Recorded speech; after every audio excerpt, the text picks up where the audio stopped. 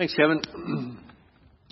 So at the end of the book of Genesis, toward the beginning of Genesis, God makes a promise, a covenant with Abram, right? He says, I'm going to make you a great nation. You'll have more descendants than the stars in the sky, sand in the seashore. I'm going to give you this land that he took him from his family's land and took him to this land of Canaan. He said, you're going to be a sojourner here, but this is going to be the land that you have. This will be your family's, this will be your descendants' land. You'll all exist here and thrive here. Well, at the end of the book of Genesis, that plan seems to be in jeopardy a little bit. At the end of the book of Genesis, the Jewish people, of which we know now today around the world, millions of people that are of the Jewish descent and faith, right, and of that nation. But at the end of Genesis, there were 70 of them. All right, 70 of them. We have Abraham, then Isaac, and then Jacob. Jacob had his 12 sons. So we're 3 generations in, and it's 70 people that make up this tribe of Israel. These Jewish people, these Hebrews as they're called, that will be the descendants that God has promised Abraham. And so they're in Egypt because 10 of the brothers sold one of their brother Joseph into slavery.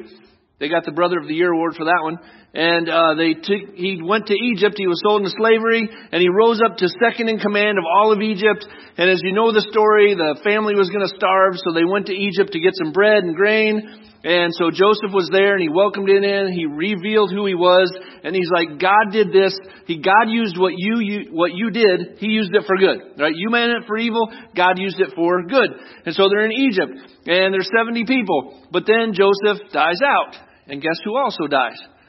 The Pharaoh at the time. And so Pharaoh and Joseph, they had this good relationship. Things were going well, but both of them died out. And so the Jewish people are in this land of Goshen that's in Egypt, not in the promised land. And there's 70 of them. And then they start to populate, dare I say, like rabbits. They start to just go crazy, and they're just having numbers after numbers, and God's promise to Abram is coming true. He's making them a great nation. People are multiplying and multiplying to the point that the new Pharaoh says, wait a second, this isn't good. If this continues to happen, one day these people are going to turn on us, and we're going to be serving them. They're going to take over our nation.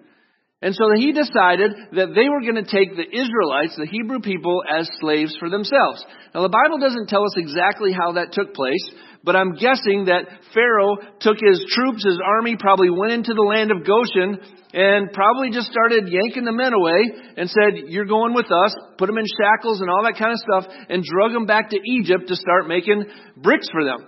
I'm guessing that's probably what happened. I can't imagine they went knocking on doors and saying, excuse me, but we'd like to make you a slave now. And they're like, oh, okay, that sounds like a good idea. This was probably a forceful thing, not a pretty thing. And so they went to Egypt, started making bricks for Pharaoh. He thought that might squelch the population. Surely after making bricks 7 days a week, 24 hours a day, that you just weren't going to be able to do the rabbit thing anymore, right? But that didn't work that way, right? God continued to multiply them. They continued to grow and grow and grow. And so Pharaoh had to come up with another plan. And his plan was, these midwives that are going to help these Hebrew women deliver babies, you need to kill those babies when they come out of the womb. Seems to go against some kind of Hippocratic oath, if I were to guess. Maybe they didn't have it at the time. But the Hebrew midwives were more afraid of God. Did I say that right? Hippocratic oath? Did that sound right? Anyway, the Hebrew women, they feared God more than they feared Pharaoh. Big lesson in that, right? And so they weren't killing the babies. To the point that Pharaoh brought them in and was like, what are you doing? I thought we had a plan. Thought we were on the same page. And they're like, it's the funniest thing, Pharaoh, that we get there and these kids are already toddlers when they come out. They're like running right out of the womb. It's crazy. Okay, it doesn't say that. But it says that they're coming out. They're delivering so quickly, so fast. By the time we get there, they're already out. What are we supposed to do? So then Pharaoh comes up with another plan. I'll read the scripture in a minute. But his second plan was to kill all the Hebrew baby boys. And then in Exodus, we turn the page to Exodus chapter 1, Exodus chapter 2. What we see is that there was this one lady who gave birth to a son. And yes, that son was supposed to die, but she saw that there was something special about him. And his name was, Moses. And so we're going to look at some attributes, some things that happened to Moses in the life of Moses. And we're going to see this comparison. And I want you to kind of pay attention as we go through this to the comparisons between Moses and Jesus. All right? The comparisons between Moses and Jesus, but we want to look at some things that took place in Moses' life, all right? So God's divine appointment of Moses. That's what we want to look at first. God's divine appointment of Moses. Well, as I mentioned, they continued to grow in number, and Pharaoh came up with this plan in Exodus 1:22. Pharaoh commanded all his people, every son that is born to the Hebrews, you shall cast into the Nile, but you shall let every daughter live. All right? It was a lucky day for the girls, not so good of a day for the boys, but the boys were going to be thrown into the Nile. Well, as I mentioned, Moses' mother gave birth to him. She saw that there was something special about the boy. That's what the Bible tells us. I don't know exactly what that means, if he came out with a superhero cape on or a mask. I don't know how you look at a baby. You and I, we've all looked at babies when they first come out, and let's be honest, E.T. looks more, kind of, that's just the way. I mean, they get beautiful real quick. Don't get me wrong. I'm not one of those guys. But when they first come out, but there was something about him that she's like, wow, this is pretty crazy. And so she decides to put him in a basket and put him by the Nile in the reeds. And as the story goes, his sister went and watched all this take place as well and kept an eye on Moses, right? She's instructed to do that. And it just so happened, I'd say God's divine appointment, that Pharaoh's daughter came to bathe, and she had her servants with her, and they noticed this basket in the reeds. And so they bring the basket over, and they say, what is this? And they're like, it's a Hebrew child, it's a Hebrew baby. And the princess decides that she's going to take it home and raise him as her own.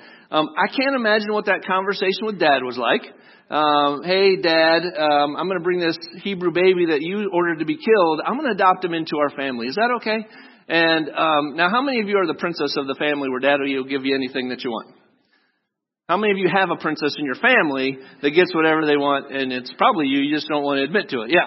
And so, I don't know that conversation, but it's probably like, Daddy, I get whatever I want. Okay, you can have this toy baby. And so she takes home Moses. But anyway, this is the greatest scheme ever, is that this sister of Moses came over and said, what? She's like, do you want me to take this baby to one of the Hebrew women and she can nurse him, and then when he's ready to be weaned and ready to go, they'll bring him back and you can raise him? Did you catch that? You have a baby, you nurse him, and then when he's ready to eat the steak and potatoes, somebody else is going to pay for all that food. Now that's a deal to sign up for, isn't it? Right? And so that's what took place. She went home, and what we see in Exodus 2:10, when the child grew older, Moses, she brought him to Pharaoh's daughter, and he became her son. She named him Moses because she said, I drew him out of the water. Now, when Moses goes in to be raised in Pharaoh's home, and he was there about 40 years, what do you think the things are that Moses was able to receive? The best of everything. Right? The training, the education, warfare, strategy, how to fight, everything that you could possibly imagine, the world leader was having him instructed. And even if he was like treated as the redheaded stepchild, I was a redhead, I can say that once upon a time, okay? Even if he was treated that way, he probably could even look and see or hang out with Pharaoh's other kids and glean whatever was coming out. And so he got to receive all of that stuff while he's being raised. I would suggest that God had him in that time to be able to learn all those things for what God had planned for him. Well, after about 40 years, Moses looks outside and he sees an Egyptian beating up a Hebrew slave. And so Moses intervenes and he kills the Egyptian. And he buries him in the sand trying to cover up this murder. Well, the next day he goes out and he sees two Hebrew slaves going at each other, fighting. And he enters in and he's like, what are you doing? I mean, we're supposed to be in this together. We're united. We're family here. We're one nation. We can't afford to be infighting like this. And the Hebrew guys look at him and say, what are you going to do? Kill us like you did the Egyptian? Well, at that point, Moses knew, okay, this is known. Somebody has told on me. Somebody saw this. And Pharaoh's going to try to kill me. And sure enough, the Bible tells us that Pharaoh was going to try to kill him. And so he fled to this place called Midian. All right. He fled to Midian. He was there at Midian. He met this guy, and the guy had daughters. He fell in love with the daughters, and he married one of his daughters and became basically a shepherd, watching over the guy's flocks for another 40 years. Well, in Exodus 2:23 through 25, it says, during those many days, the king of Egypt died. All right. So this Pharaoh that was out to kill Moses, he died. And the people of Israel groaned because of their slavery. So apparently the new king of Egypt was not any nicer to them. And they groaned because of their slavery and cried out for help. and their cry for rescue from God, from slavery, came up to God. Their cry out for relieve us of this slavery. We hate it. We don't like this stuff. And all their prayers rose up to God. And God heard their groaning. And I just love that visual, don't you? That when we pray, that God hears that. Right? God heard their groaning, and God remembered his covenant with Abraham, with Isaac, and with Jacob. God saw the people of Israel, and God knew. And what was his promise? Not just that all the descendants would be happening, but that they would have this land, this promised land that he had promised to give to Abraham. When hearing all these cries and everything that goes up, and Moses is out tending sheep, and he's on this mountain, Mount Horeb, which would be a very well-known mountain that will come into play as they're journeying across to the Promised Land. But while he's up there, he sees this phenomenon that this bush is on fire, but it's not burning up. Right? You've heard this story. And the Bible's kind of funny in that it says, and Moses looked and saw, let me go see what this bush is that's burning up, or that's on fire, but not burning up. I think it was more like, whoa, that's cool. I got to go check that out. I mean, let's admit it. Any of us guys, we're out there and we see a bush that's on fire and it's not burning. You want to go check it out, right? Am I wrong? Anybody with me? Yeah. You want to go check that out. And so he went over to check it out, and a voice came and said, Moses, take your shoes off because you're standing on hallowed ground. And God himself was speaking to Moses through this burning bush. And this is what the Lord said. I have surely seen the affliction of my people who are in Egypt, and have heard their cry because of their taskmasters. I know their sufferings, and I have come down to deliver them out of the hand of the Egyptians, and to bring them up out of that land to a good and broad land, a land flowing with milk and honey, to the place of the Canaanites, the Hittites, the Amorites, the Perizzites, the Hivites, and the Jebusites. In other words, I'm going to fulfill the promise that I made to Abraham, because I'm a God that keeps my promises. I listen to my people. I want to dwell with my people. I want to take care of my people. And so after what the Bible tells us will be 430 years in Egypt, most of those in slavery, God has heard their cries, and the time is right. The time is right to rescue them. And so then God looks at Moses. Well, doesn't look at Moses. He talks to Moses, and he says, come, I will send you to Pharaoh, that you may bring my people, the children of Israel, out of Egypt. I'm choosing you, Moses, to do this awesome thing. I'm choosing you. God spoke directly to him and said, you're the guy.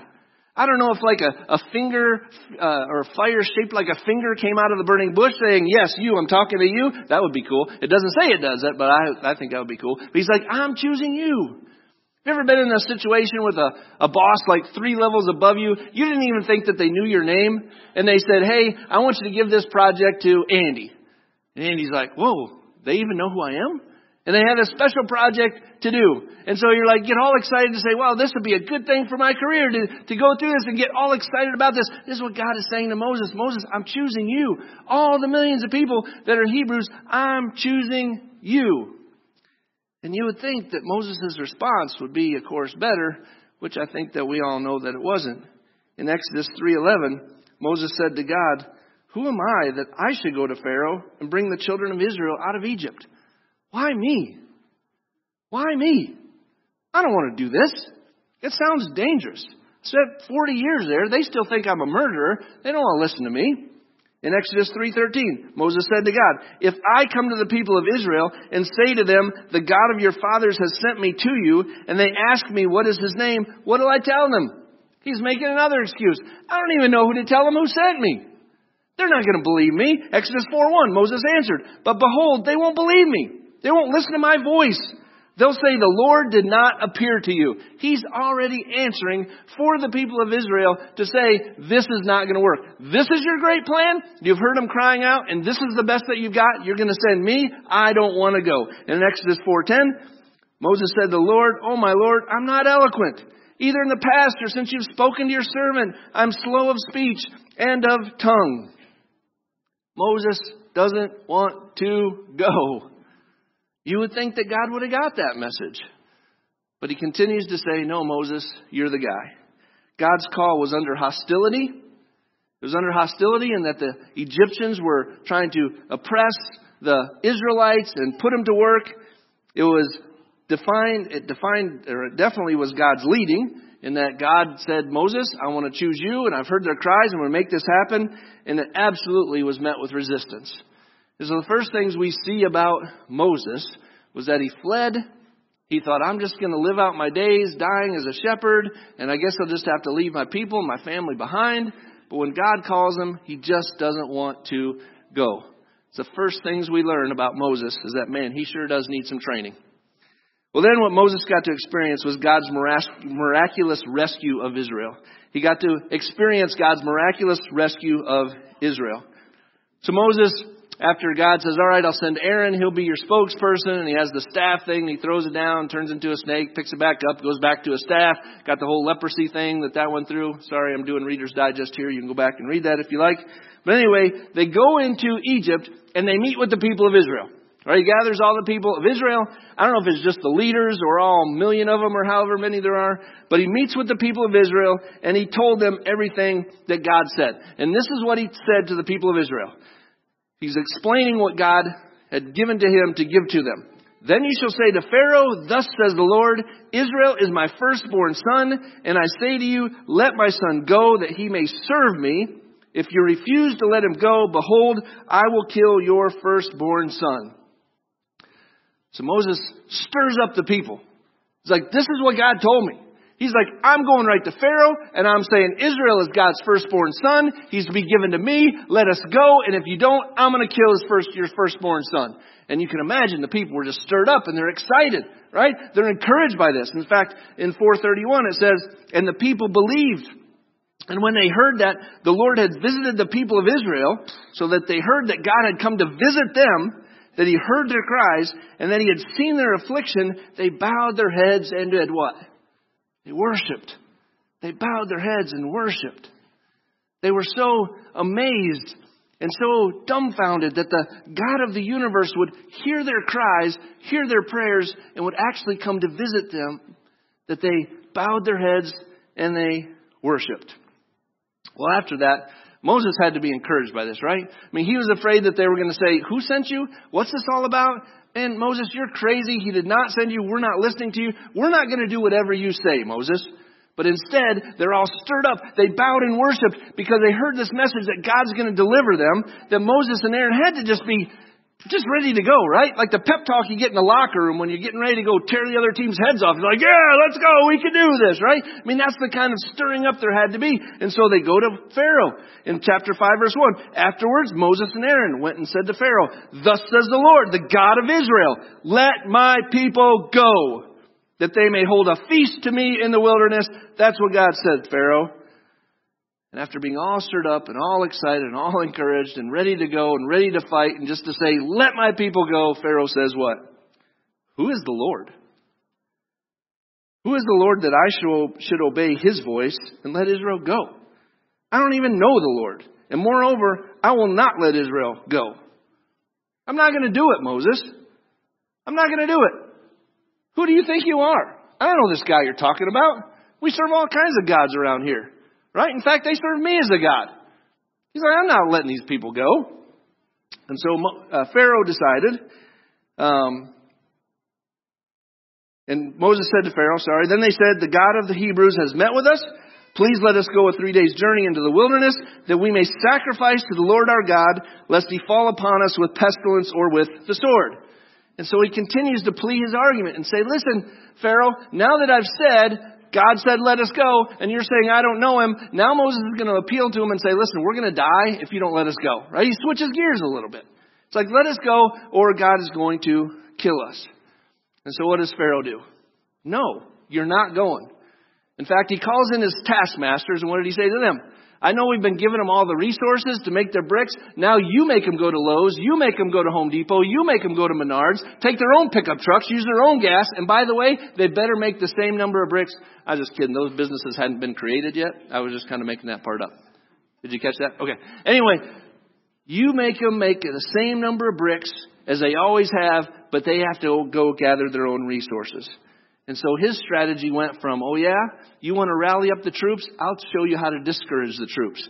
In Exodus 5:21, it's exactly what happened.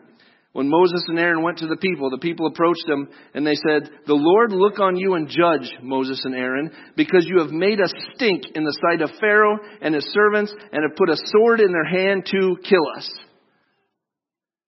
Moses is learning a really big lesson right now. It seemed like everything was going to work out really easily and ironed out. Things go quickly. Go in, let my people go. God's going to strike you dead. You better do this. Nope, not going to do it. Wait a second, what? And then the people start grumbling. Wait a second, what? You were all excited the other day. No, we're not excited anymore, Moses. And so Moses is having to learn some tough lessons. And he's about to learn that God will do what God wants to do. We had the 10 plagues that happened. You know these, right? Water turning to blood, frogs, lice, flies, livestock, pestilence, boils, hail, locusts, darkness. Which one will drive you the most crazy? The boils, the lice thing. We've not, knock on wood, had that in our home. I'm probably not supposed to knock on wood as a preacher, but I never had that in my home. I think that would be awful, right? And the frogs and the fly thing, all of that would be just awful, right? But basically, it just ripped apart Egypt. I mean, it just made it a desolate wasteland. He just wiped all this stuff out. And then, of course, the final one was the killing of the firstborn children.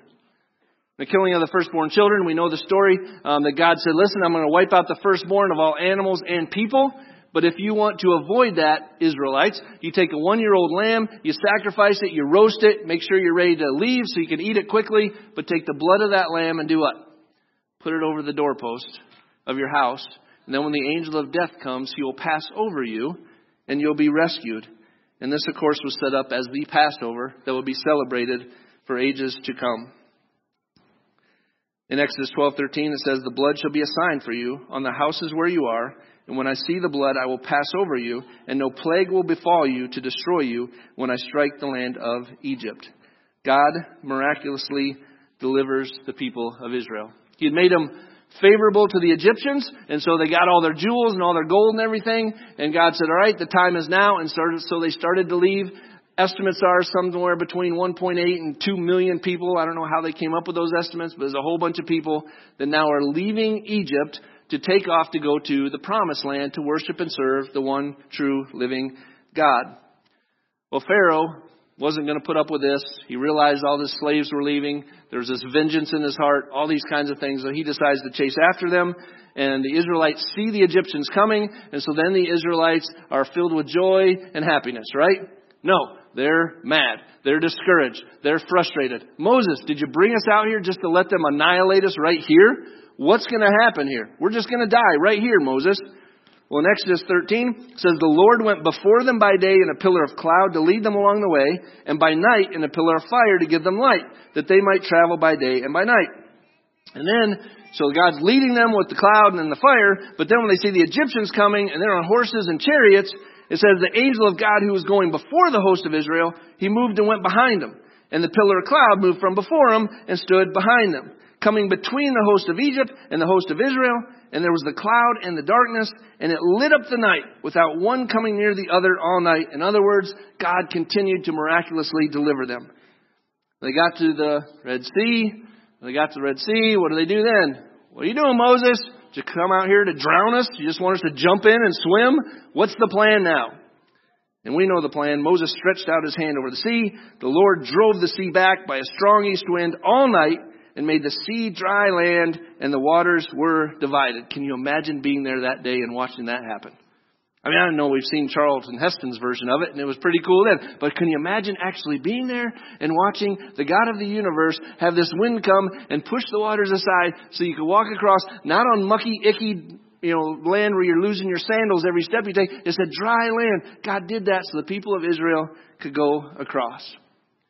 God miraculously delivered Israel. So Moses in his training and his being the deliverer for Israel got to experience all these amazing things that one, even though he was resistant, God said, "I'm choosing you, an unlikely hero, an unlikely person for this task, but I'm choosing you." And then he showed them, and when I choose you to do something, and when I have a plan to take place, it takes place, regardless of how many miracles it takes. Well, then we have God's training through this journey. The people grumble and complain. As you can imagine, if you have 1.9 million people in any one given place, Someone's going to be upset about something, right? We have a church of 400 and somebody's always upset about something. I can only imagine how many people were upset in 1.9 million people. But they grumbled and complained along the way.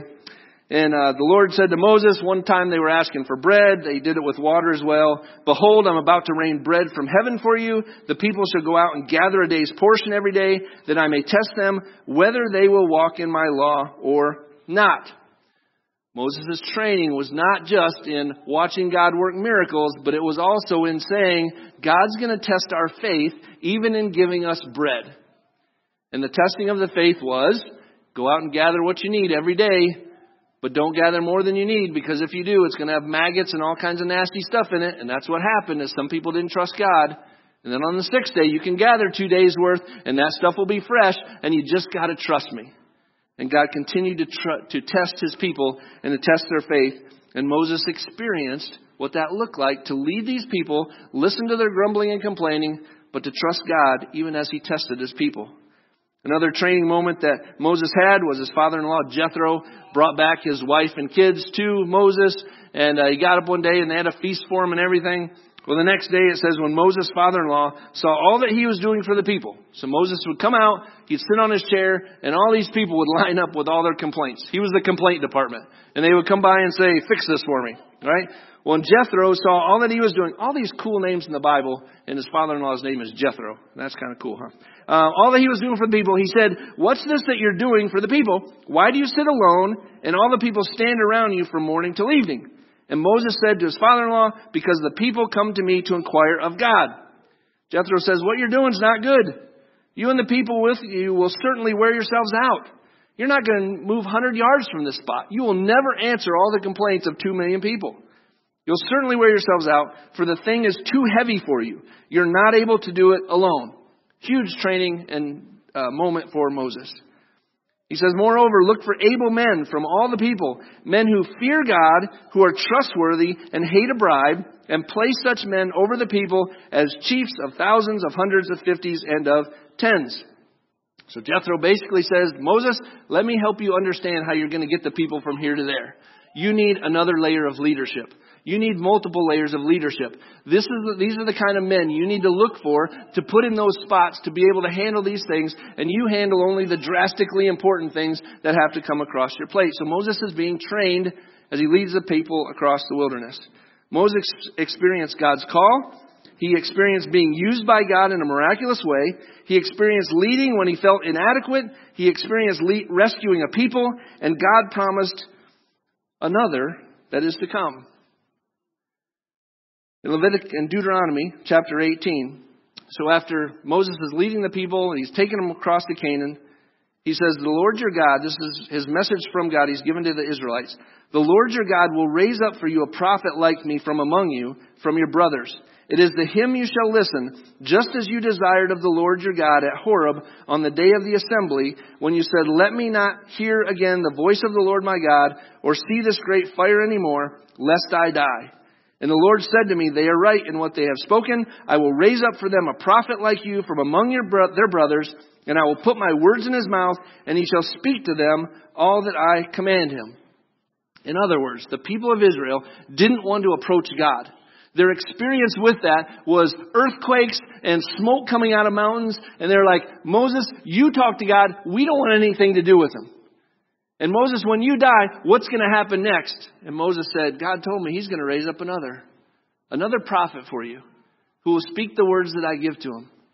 Another prophet that will come to rescue, so that you don't have to go to the mountain, that you don't have to be frightened to death, that there will be another mediator between you and God. And who, of course, is that person that was to come? Jesus. It's Jesus.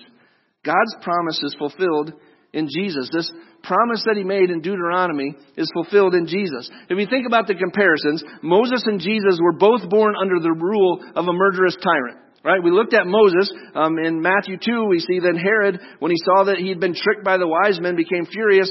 He sent and killed all the male children in Bethlehem and in all that region who were 2 years old and under, because of what the wise men had told him. They were both born under this tyranny. Moses and Jesus were both tested in the wilderness. Moses was tested with all the grumbling and complaining people. Jesus, in Matthew 4:1, Jesus was led up by the Spirit into the wilderness to be tempted by the devil. Moses and Jesus both asked for a way out. Moses is like, I don't want to be the guy. I can't do this. I'm not eloquent enough. Matthew 26:39, going a little farther, when Jesus is in the Garden of Gethsemane, he fell on his face and he prayed, saying, My Father, if it be possible, let this cup pass from me. Nevertheless, not as I will, but as you will. So you have all these comparisons between Moses and Jesus, and that Jesus would be a rescuer for all time that would come from the family, from the line of these Israelites to come. And so we can compare Jesus and Moses and all the things and the leadership and all the things they experienced. But there's a big difference between Jesus and Moses. And the big difference comes in a snake. A snake was the difference. In Numbers chapter 21, from Mount Hor they sent out by the way of the Red Sea to go around the land of Edom. And the people became impatient on the way. The people spoke against God and against Moses. Why have you brought us up out of Egypt to die in the wilderness? For there's no food, no water. We loathe this worthless food. And the Lord sent fiery serpents among the people. I don't like snakes. Do you like snakes? I'm like terrified of snakes. Even if it's just those big black ones, I don't like snakes. Anyway, the Lord sent fiery serpents among the people. They bit the people so that many people of Israel died. Kids, next time you argue about what mom puts on your plate and tells you to eat, remember the story. The people came to Moses and said, We've sinned. They repent. For we have spoken against the Lord and against you. Pray to the Lord that he take away the serpents from us. So Moses prayed for the people. The Lord said to Moses, Make a fiery serpent and set it on a pole, and everyone who is bitten, when he sees it, that snake on a pole, they shall live. So Moses made a bronze serpent and set it on a pole, and if a serpent bit anyone, he would look at the bronze serpent and live. I think this is an illustration of what we experience today when it comes to us being, quote unquote, snake bitten in our life and in our world.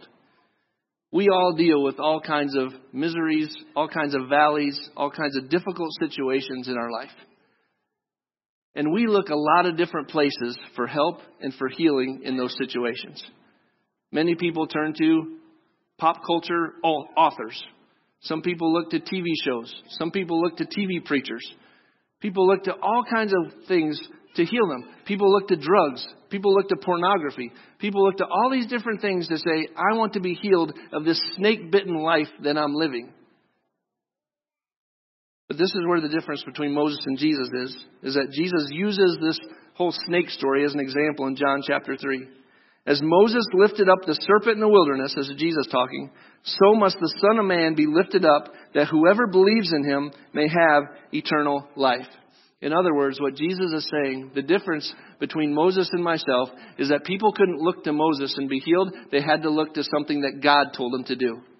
But now, when you and I look to Jesus, that's when healing takes place. That's when healing takes place. That when we're feeling the snake-bitten life that we live, and we're wondering where hope is coming from, and what we're supposed to do, and the steps we're supposed to take, and how healing can possibly come for us in this life, we don't look to a serpent. We don't look to Moses. We don't look to whoever else is popular out there to listen to all their things about how you can take care of you. We look to Jesus. Hebrews 12 says, Therefore, since we're surrounded by so great a cloud of witnesses, let us also lay aside every weight and sin which clings so closely, and let us run with endurance the race that is set before us. Listen, looking to Jesus, the founder and perfecter of our faith, who for the joy that was set before him endured the cross, despising the shame, and is seated at the right hand of the throne of God. We look to Jesus. We've been called or appointed. We've been miraculously rescued by Jesus on the cross. We're being trained in righteousness. Our response can be to grumble, complain, reject, make excuses, or we can simply look to Jesus. The people of Israel were being miraculously rescued by God, taken to this promised land, a land flowing with milk and honey, and all they did is grumble and complain the whole way instead of what? Looking to God. And when they took their eyes off God for a second, complaining about the food, He sent the fiery serpents. He's like, all right, give them something to look at, but it wasn't look at Moses. It was look at something that God had created and God had instructed. And when God said another prophet is coming, and He's speaking this through Moses to the people, He wasn't talking about another person to listen to their good advice and to set up more bronze statues and things so that they can look at and be healed. No, the next prophet that was to come was Jesus. And what we need to be trained in our righteousness is that there are all kinds of things the world want to distract us with and to look at to find healing, but there's only one place to go for healing, and it's Jesus. It's Jesus. So whatever snake-bitten thing in your life is seeming to drag you down, if you feel like you're in your Egypt or you feel like you're in your wilderness and you're looking for this promised land that God has in mind for you, my encouragement is, look to Jesus. Look to Jesus. He not only can bring healing in this life, but He absolutely will bring eternal healing so that we can be with God the Father forever and ever in the true promised land we're looking forward to. Father, we thank You for giving us a way to be reconciled to You through Jesus. And Father, when we read the Old Testament, we hear about and read about all these Bible greats and how You use these people to lead the people of Israel and all the grumbling and complaining takes place. Father, it's just a reminder to us that we too are living in this wilderness, that we're trying to get to the promised land. And we have choices to make. We can grumble and complain. We can reject that You're showing us a way. We can reject Your leadership in our life. Or we can simply just look to Jesus. And that's my prayer, Lord God, that every day we would look to Jesus, the author and perfecter of our faith. May we trust You as we follow You and watch You work. In Jesus' name we pray. Amen. Why don't you stand? Let's sing.